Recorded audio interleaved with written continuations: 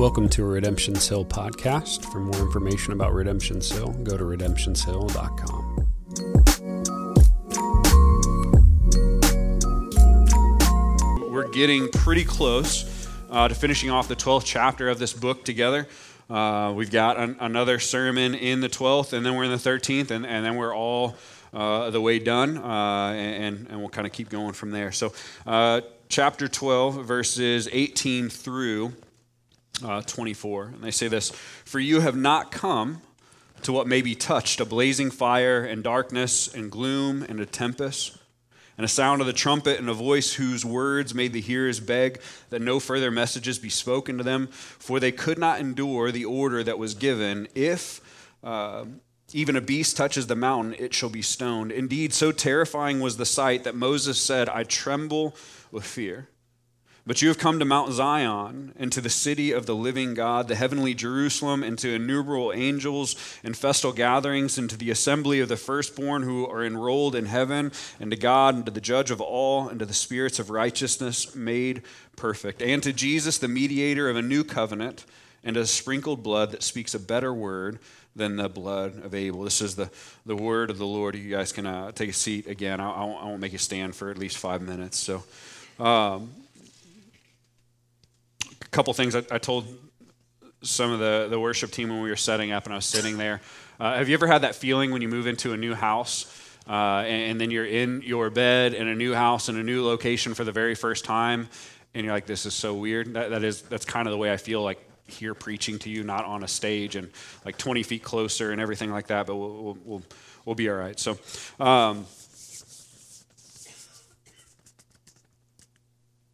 the text this morning is a weird one to connect to. When you just read those verses, you're like, oh, okay. And if you've ever walked into a conversation or a group of people chatting, maybe at a party or somewhere out, and the conversation is about something that you are absolutely clueless about, and maybe you smile and nod and pretend that you know what's going on, or maybe you zone out hoping that they'll begin to talk about something that you understand again, or maybe you just leave. You're like, yeah, whatever, and you go. Because the words or the context of the situations being discussed are so absolutely foreign to you and Greek to you that there's just no ability for you to connect. Maybe they're recounting an event or something that you couldn't go to, or maybe they're discussing a hobby that you just couldn't care less about and you don't have any connection to. Either way, it's hard to connect to a conversation or a dialogue that you have no connection to. And that's pretty much the scenario that we walk into as we read this text. The original audience of the book of Hebrews would have been people of Jewish descent. So the words in this text, though maybe a little different to us contextually, they made perfect sense to them. They knew the history, they knew the context, they knew the stories, they knew the lineage, and those stories would have been repeated in their heritage all along by their ancestors to them, so they knew exactly what was going on. It was crystal clear to them what is happening in this, but since it's not for us, we're going to need to do a little bit of groundwork so that we can maybe understand what's going on here. Before we dig into those actual words here, I do want to ground us again in the book. The book of Hebrews is written to a smaller group of believers, likely in Rome, who are finding that their expectations of faith and the reality of walking out that faith were not exactly aligning. Their faith in Christ, their diligence to follow him had brought something besides peace. It brought a lot of tension to their lives. They were not having peace in their lives culturally. Faith had brought them a lot of trouble, some heartache, some worry. The trouble was in form of cultural rejection, right? They weren't popular in the streets for following Jesus. Cultural opposition. Some of them were even being persecuted and suffering under the hands of the people around them. It's likely that the element of how much they were suffering probably varied from person to person, but the reality remained the same. Following Jesus was costly and it wasn't easy. And it sure wasn't popular. And so it's a grind and a marathon to them, to which the author has been telling them over and over in this 12th chapter, in light of the difficulty and the cost, keep going, press through with endurance. The difficulty and heaviness of following Jesus was so real for them that it was causing many of them to think, should I quit? Like, would it be a better option to just stop all of this Jesus stuff and abandon following Christ and backtrack to what they considered the old covenant and just leave Jesus behind? They wanted to know, hey, can I follow the laws and the sacrificial systems and try and do ceremonial cleansing? And can I go back to the priests over me? Can I just go back to that and leave the Jesus stuff behind? To which the author tells them continually in the book, you can't do that, and Jesus is better. No matter where you turn, Christ is better than anything else. And like, here, a little bit of a sidebar. I'm a little bit frustrated with you guys because Tim got like 8 amens and I've got 8 in like 12 years. Okay, so I'd like 2 today. We'll just start low bar, just 2. We'll bring it back. He's the better covenant. He's the better priest. He's the better promise. He's the better hope. He's the better everything. You're not going to find anything better than him. The point that the author is showing is, yes, your pain is real. Yes, it's difficult. I'm not minimizing it. And though you are suffering and your rejection and your worry of rejection is constant, Christ is worth it. So endure. Hold on with endurance through the storm. And they know that you have access to God and the throne of God, the presence of God in the storm. That's one of the things that I wish that we could get the aha moment over. It's not just that Jesus is better, it's that the presence of God is with you even in hard things. And this book seems specifically relevant to our current culture and our church. We're not thrown in prison for following Jesus right now. That's a spot for an amen. But to follow the ways of Jesus in this moment are absolutely looked at with disdain. They're rejected. It will cost you things to follow Jesus. If you follow him in a way that doesn't hide him all the time under a bushel, right? If you follow him actually with your life, it's going to cost you friends. It's going to cost you opportunities, and it's even going to cost you even more things than that. Even in our own church, we have people here who their jobs, their career, and their entire reputation and how they make money in culture is in question for following Jesus right now. I wonder if that surprises you to hear. Our own family has that going on for them. Following Jesus raises this question: how am I going to make money? And what if I'm honest and follow Jesus and it costs me all things? This is the world that we live in a time where the orthodox ways of Christ are not just rejected, they're also hated.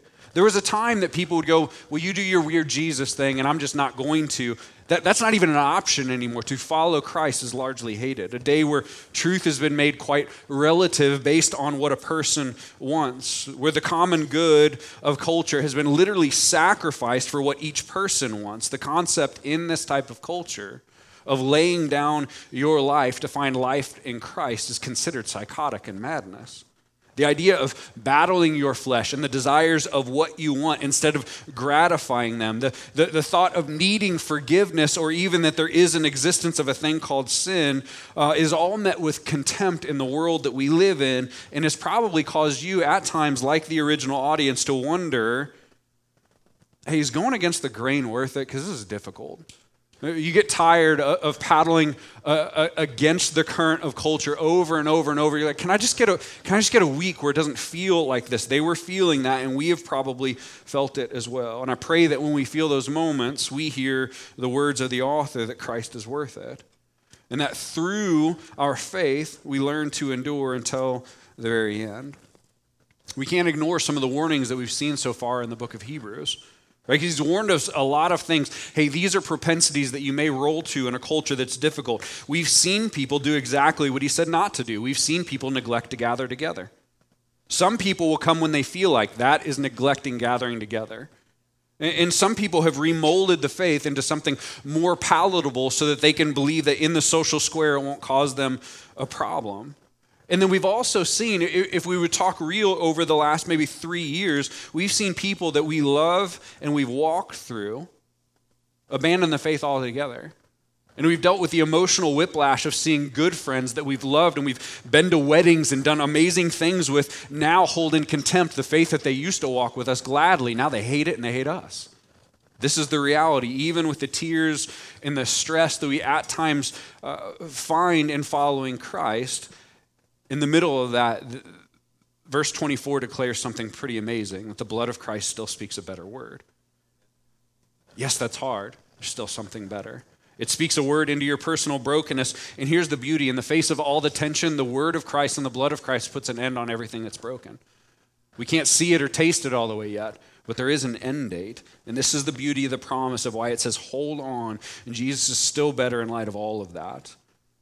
With the grounding finished, we can roll into the part for today. In 1964, a defensive lineman for the Vikings named Jim Marshall earned a name he never, ever wanted.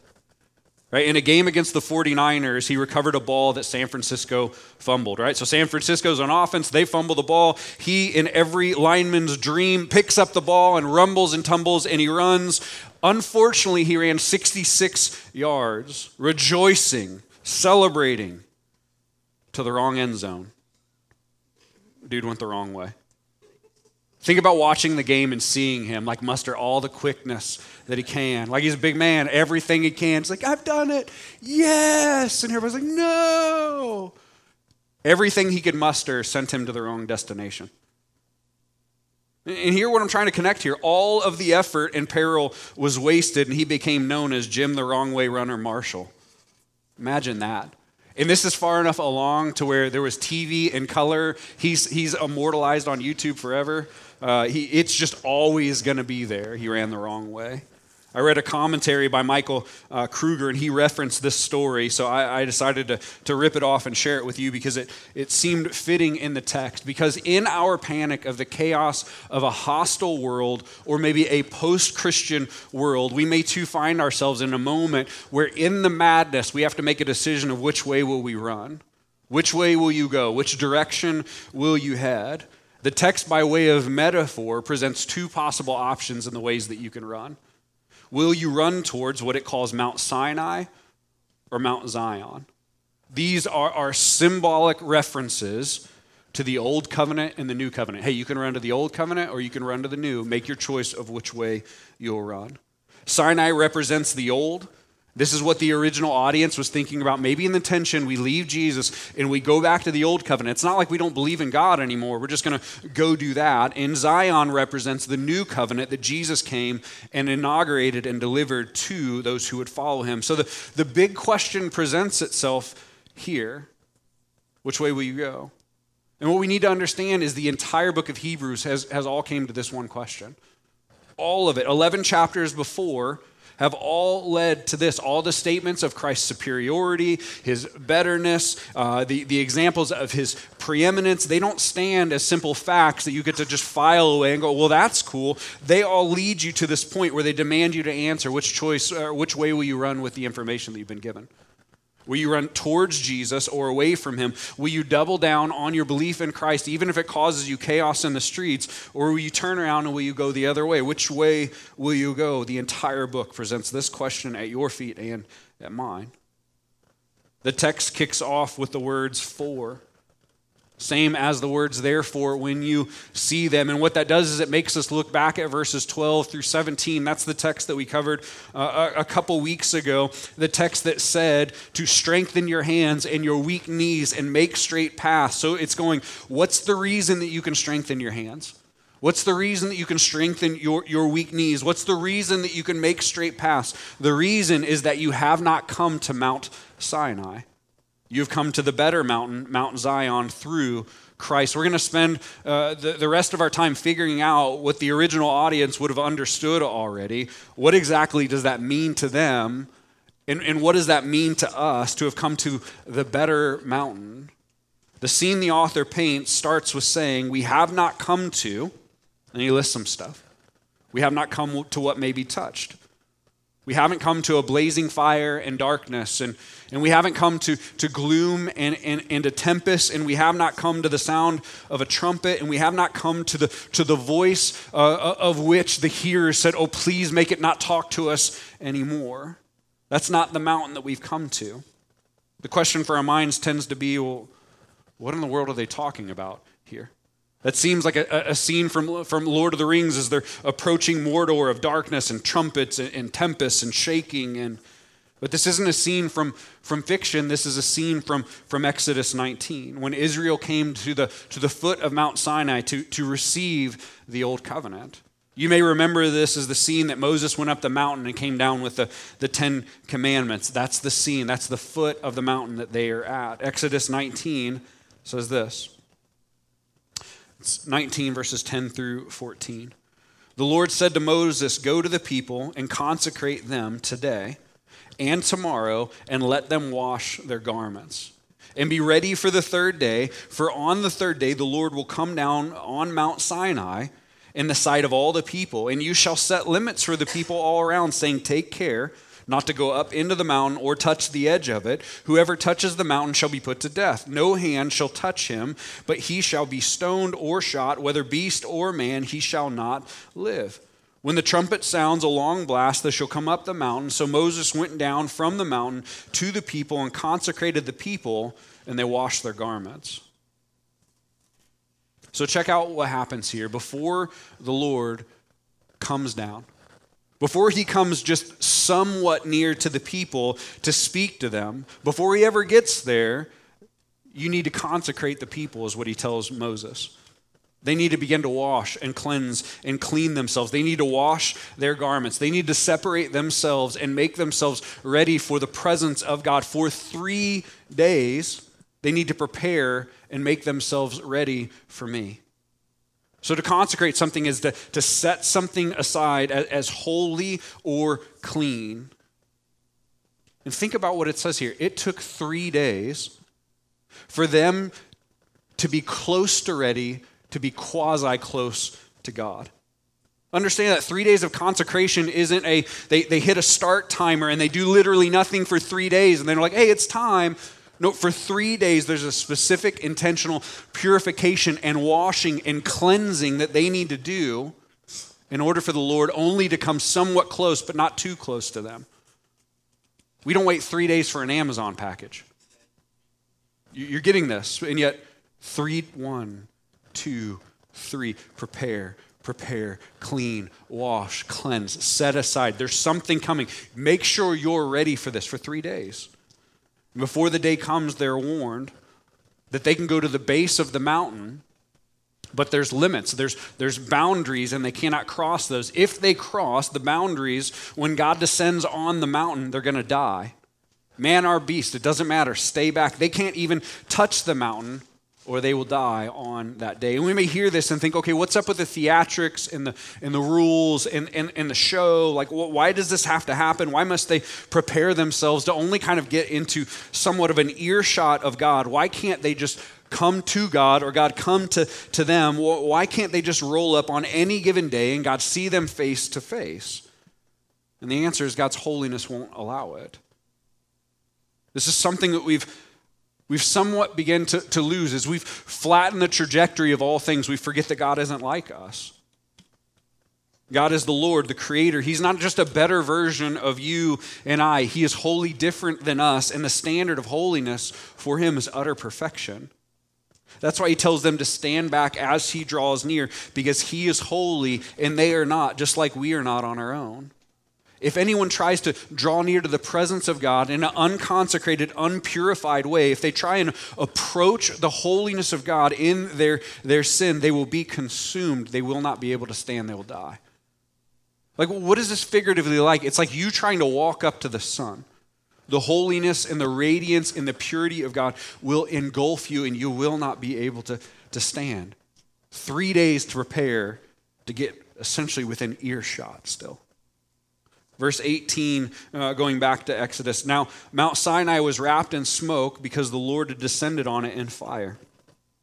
The smoke of it went up like the smoke of a kiln, and the whole mountain trembled greatly. And as the sound of the trumpet grew louder and louder, Moses spoke, and God answered him in the thunder. The Lord came down on Mount Sinai to the top of the mountain, and the Lord called Moses to the top of the mountain, and Moses went up. These verses hold the elements that the author of Hebrews began to call to mind that the original audience would have understood. In this moment, it says the entire mountain is wrapped up in smoke as the Lord descended upon it. The scene would have been intense as the presence of God came down like a fire. You have to begin to see this. A fire comes down from the sky. Smoke engulfs a mountain. A trumpet rings out going, hey, it's here. Don't cross those boundaries. And the whole mountain begins to shake and tremble in the presence of God. And God spoke to the people before calling Moses up the mountain. The text says that the presence of God, even in the distance, when they're at the bottom, even up in the distance, was so great, it was so powerful that it terrified the people. After the Lord had spoken to them, it terrified them so much, they turned to Moses and said, please don't let him talk to us anymore. We have him talk to you and you relay the word. Says, I don't think I can take it anymore. The holiness of God, just even speaking from a distance is too much for me. Please just have him talk to you. I'll become undone if he begins to speak to me anymore. They feared even the voice of God and his holiness would consume them. There's something that we've lost. Hebrews says even Moses, the one accustomed to hearing from God, right? The whole Exodus thing has already happened. He spent a lot of time hearing from God. He's somewhat accustomed to it. Even he is absolutely terrified. Not just nervous, not just a little scared. Moses trembled with fear in the presence of God, wondering, will I die today? Before he went up and received the old covenant from God. And again, as we've learned through the book of Hebrews, the old covenant is the sacrificial system and the law and the priests and all of this process of trying to clean yourself, which still made a way for people to worship God, but they still had to do it in a distance. Hebrews has shown that as well. The presence of God in the tabernacle, you could not get even close to it in your sin. Praise God, people were able to come to faith in the old covenant. But we must realize that the old covenant and the law and the sacrifices and all the blood and all of those things, all they were doing is pointing to something else that would come. Because the animal sacrifices and all the blood that is shed, and no matter what ceremony you do, can never make the sins and the stains of humanity clean. You can scrub as hard as you want and it will not work. All of it pointed to a perfect Savior who would have to come. All of it would show us that we cannot clean ourselves. So notice the major points of relating to God and drawing near to God at Sinai. And remember, he's going, you have not come to Mount Sinai anymore. This is what it's like to come to the presence of God or try to quasi-draw near to him at Sinai. People had to try and clean themselves to get even appropriately close. Right? So this mindset of God, I've got to clean myself, I've got to do more, I'm not clean enough, I've got to wash myself, I've got so much more to do to even get somewhat close to him. This is what it looks like in Sinai. God through the old covenant couldn't be approached or drawn near to. Humanity always had to stand at some sort of a distance. They couldn't get close. God was terrifying at this point. His presence and him speaking was just almost too much. There's a constant terror around the presence of God. There was a desire, hey, you speak to me from God because I don't know that I can hear from him. I don't know that I can be the one that hears. And a real fear of all the people that if I mess up, if I take one step too far, I'm going to die. Again, the theme, self-cleaning, distance, fear, regulations, death. This is what it looked like to come to the Mount of Sinai and try and draw near to the God of all the universe. The author is saying if we were still at Mount Sinai, staring at that scene, trembling with them, there's no way that we could strengthen our hands and our weak knees and make straight paths. There's no way that we could even endure. But that's not where we're at anymore. His point is we're not at Sinai, we're at Zion. We're at a different place. Verse 22, one more to go. That was amens if you're not following. But you've come to Mount Zion and to the city of the living God, the heavenly Jerusalem, and to innumerable angels in festal gatherings. And to the assembly of the firstborn who are enrolled in heaven, and to God, the judge of all, and to the spirits of righteous made perfect, and to Jesus, the mediator of the new covenant, and to the sprinkled blood that speaks a better word than the blood of Abel. When we take a look at the picture that the author paints here, completely different, right? Zion is marked by terror, or isn't marked by terror and trembling and fire and smoke. It's the city of the living God. We need to know that Zion is not some just imaginary, fictitious place either. Mount Zion is a historical location where Jerusalem was built, and Jerusalem is the place that the temple was built. The same temple that the believers walked around in the New Testament Gospels, the same temple that Jesus chased people out of with the whip, it was a real place. And what the author is showing is Sinai had to be stayed away from and was scary and terrifying. But Zion was a place you can come and walk around. The author is using the city of Mount Zion to point to how God, through the new covenant, was making a way for us to be with him. For the presence of God to be available, to be walked in and shared and enjoyed through Christ. You don't have to stay away anymore. You don't have to be scared of death in the new covenant at Zion. We can boldly approach the throne of grace, the presence of God, and one day the heavenly Jerusalem will be our home. So there's this hey, you can approach now, and then one day it'll be your home forever for all who are in Christ and saved through the redemption of Jesus. Not only does Zion give believers the ability to draw near to God in the present, it makes a way for them to live with God in a renewed creation later in the heavens. And the author begins to point to some things. He says there's angels in festal gatherings, along with the assembly of the firstborn who are enrolled in heaven, and God, the judge of all, standing with those who are made righteous. Those who are made perfect in and through Jesus, the mediator of the new covenant, the better covenant. This is pretty profound because Mount Sinai would always remind you of your inadequacy.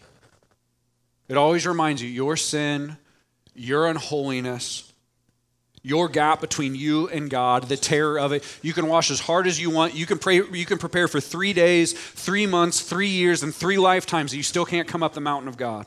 It just screams at you. There's nothing that you can do to bridge the gap. You better be careful or you will die. There's no way to consecrate. There's no way to purify. There's nothing that you can do. No feet, no anything that you can do to fix this, to be able to make your way to God. Stay away. See yourself clearly. You're way too dirty to come up. But Mount Zion is the opposite. It's a party. What the author calls a festal gathering. What exactly does that look like? I don't know, but I want to see it. Where angels and those enrolled in heaven through Jesus in his perfect sacrifice come and they stand with God. They stand before God as clean. Notice before, I can't even get close to you. I can't even go up the base of the mountain because you will destroy any man who tries to come up and stand by you. Now the picture is different. You stand with God clean. Sinai reminds you of how dirty you are. Zion proclaims you've been cleaned by Christ. It's good news. Hey, we hit 3. Don't go too high. And now you have an inheritance that is yours forever in him. What's the inheritance? The constant declaration that you are clean and you can come close and you don't have to worry and you don't have to fear anymore. Christ's death has removed the fear of death and the fear of God. Because in the death of Christ, we have been made perfect and we have been made clean. This is the gospel. And the author's just laying thick the elements of the gospel over and over. Again, we have to do some catch up to get it, but now we can hopefully wrap our minds around it. Zion is the new covenant, which is the message of salvation through Christ. You cannot clean yourself, but in Christ and through him, you can stand right next to the judge of all creation clean. Can you just sit back and imagine that scene? You are next to the judge of all things, with a clear view of your full history. My mind's going, please don't turn and look at me. Please don't turn and look at me, right? Please don't bring it out up. Please don't bring that. You stand clean, though. Why? Because the perfection of Jesus is placed over you, and there's been a judicial ruling that God is grateful and glad to give, that you are clean and you can stand here. You don't have to sweat or worry or run out of fear of getting exposed or hope. Maybe he'll look at that guy and not me. You get to join in the celebration of the redeemed through Jesus, and you get to stop trying to make yourself look acceptable. I don't have to work so hard anymore. Does it mean we don't do anything? No, that's not what it means. You just don't have to cleanse yourself. Why? You've thrown the full hope of your faith into Jesus, and in return, the perfection of Jesus is placed on top of you. So you stand there holy. You stand there with peace and freedom. Where once there was fear in Mount Sinai, now there's freedom. Where once there was distance, now there is relationship. Where once there was work and work and work and work, now there is rest in the work of Christ. These two mountains, they just couldn't be any different. These are the two covenants that are placed before us, and they couldn't be more different. And the choice becomes, which one do you belong to and which one will you run towards? Every man, even an atheist has a choice. Which mountain will you run to? Well, I choose the third. There is no third. Notice the words that the author uses to close up this section over the mountains, over the covenants, both the old covenant through blood and the new covenant through blood. The author says, in words that we should slow down just a little bit, the blood of Jesus speaks a better word over you. And it speaks a better word over me, and it speaks a better word over all who place their faith in Jesus. And then the question is, a better word than what? The short answer is everything, but he kind of goes into it here. A better word than the blood of Abel in the Old Testament and under the Old Covenant. Well, what does that mean, the blood of Abel? Abel was the son of Adam and Eve who was killed by his brother Cain. Right? The good brother, the one who is faithful to God in his sacrifices, was killed by the sinful one who is unfaithful to God in his life. In Genesis 4, it tells us the blood of Abel cries out for justice from God. It cries out for judgment against the offender, for the righteous wrath of God to come down, for judgment to come down, while the blood of Jesus cries out for mercy and delivers peace. Right? Do you see the difference? One goes, bring judgment down, and the other goes, bring peace down. Look what I've done. To read this in the right way, though, we need to understand we're supposed to read this in the place of Cain. Like, if I didn't kill anybody, it doesn't matter. You still were unfaithful to the God of the universe. We're the ones who've offended God. We're the ones who've sinned against God. We're the ones who deserve judgment under the old covenant. If we go that way, then we are in charge of trying to clean ourselves up. And we'll get exactly what we deserve in that process, the wrath of God for our own sin.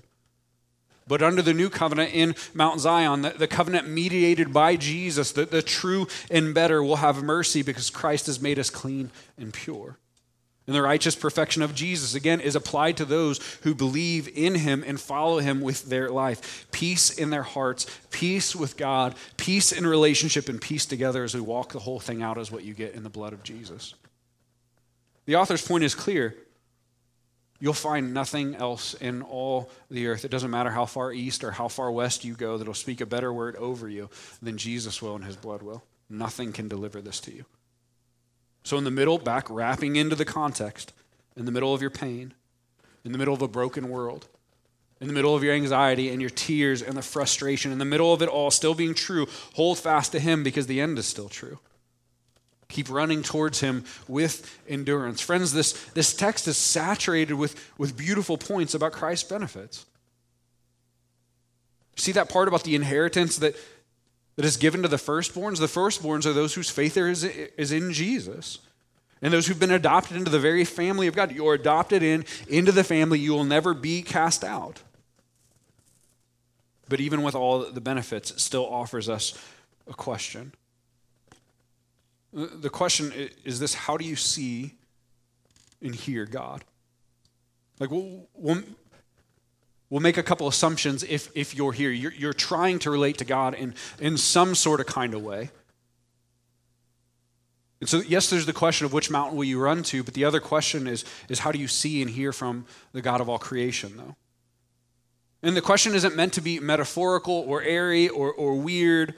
We're not trying to be like super cute or artsy, but if Mount Sinai evokes feelings of distance and fear and worry in this low key, like he's going to erupt on me and crush me, or if Mount Sinai is the place that you're like, hey, I just need to make sure I maintain a controllable distance away, if the Mount Sinai side of hearing from God makes you not want to hear from him because you're kind of afraid of what he'll say or what that'll bring to you, then that means that you're still living at the base of Mount Sinai, and that's the way that you're hearing from God.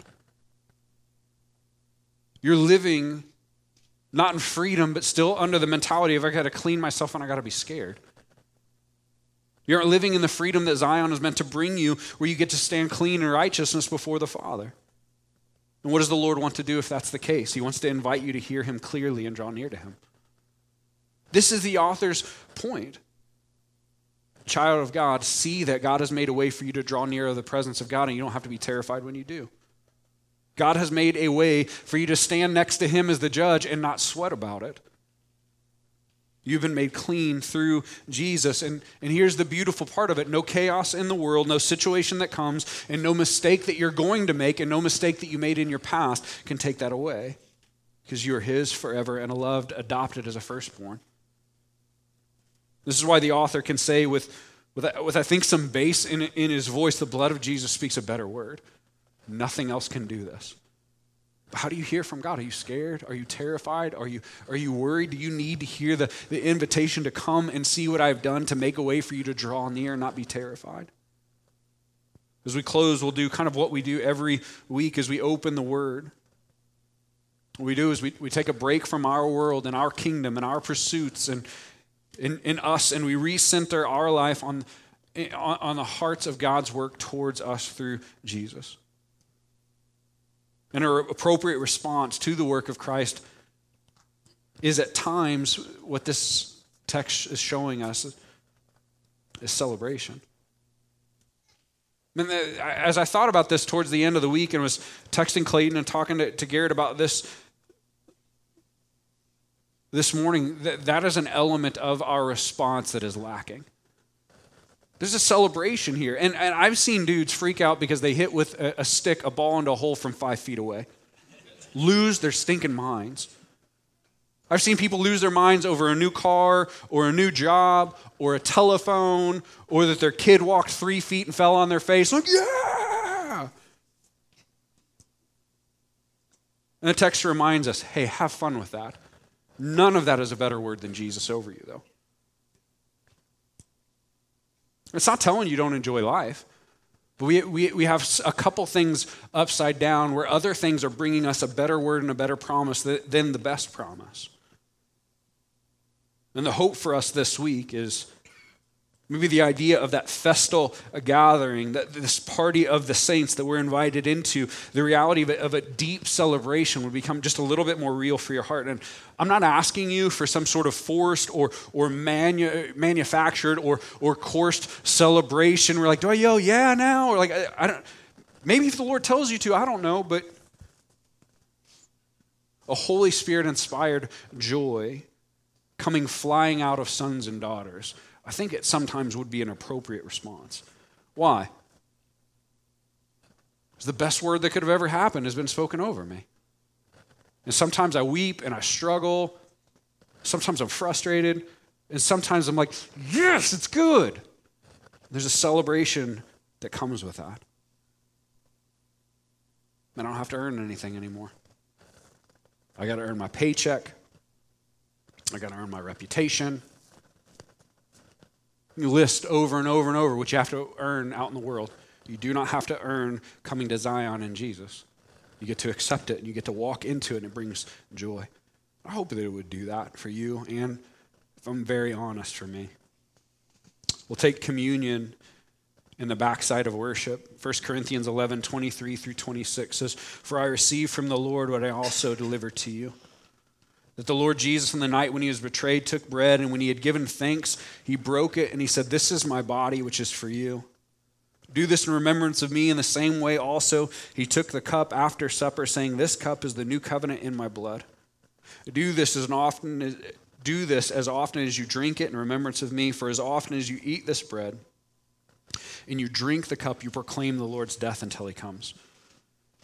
Friends, even in the communion table, there are times where we come, and I think there's these elements that, because the book of 1st, 2nd Corinthians tells us to take communion seriously, that we think the only way to take communion is somber, though.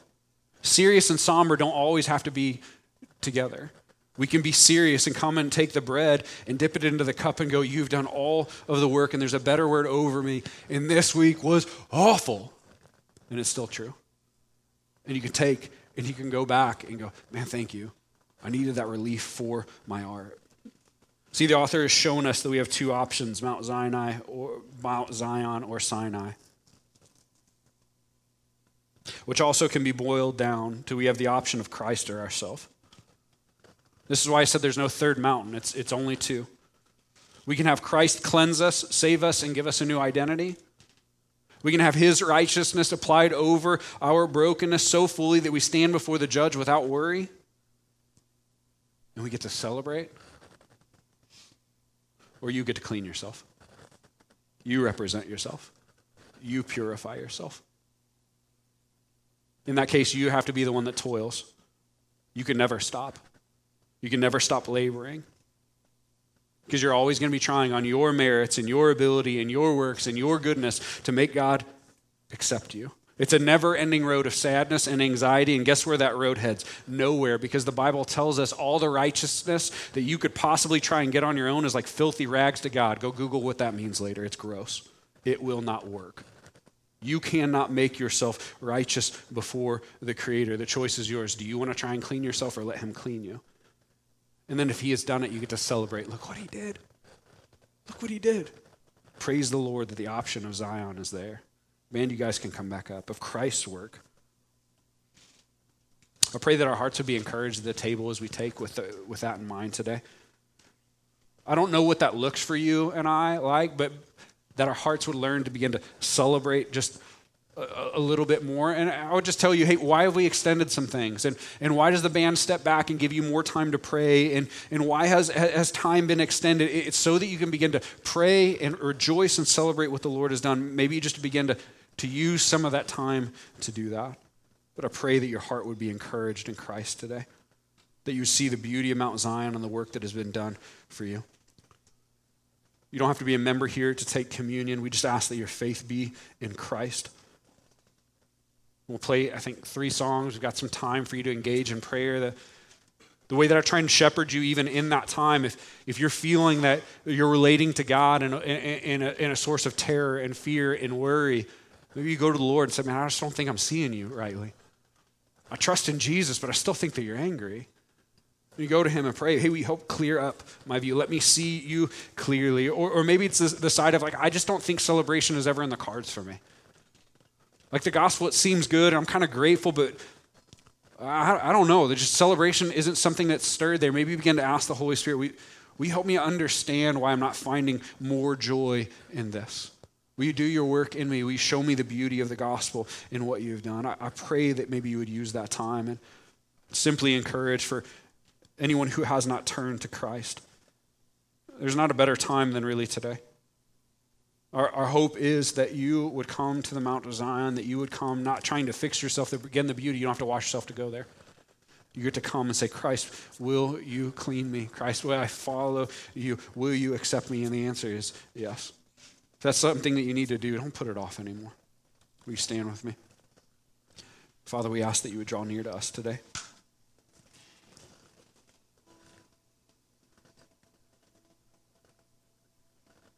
You're good and you're kind. Lord, I pray that you help us to see clearly what you have done. Lord, I pray for the heart that relates to you still in fear and worry and apprehension, that they would find the joy of understanding that you are a good Father who's well pleased. That they would see even the image of you from Zephaniah, that you dance in celebration over your children. You're not always angry and looking to destroy. You're loving and you're kind. May we see that. May we see the beauty of not having to tiptoe around wondering if you're going to crush us, but getting to exhale and know that you've accepted us. Lord, for those who are far off, I pray that you bring them close. For those whose hearts are hard or sad, Lord, would you bring celebration and joy?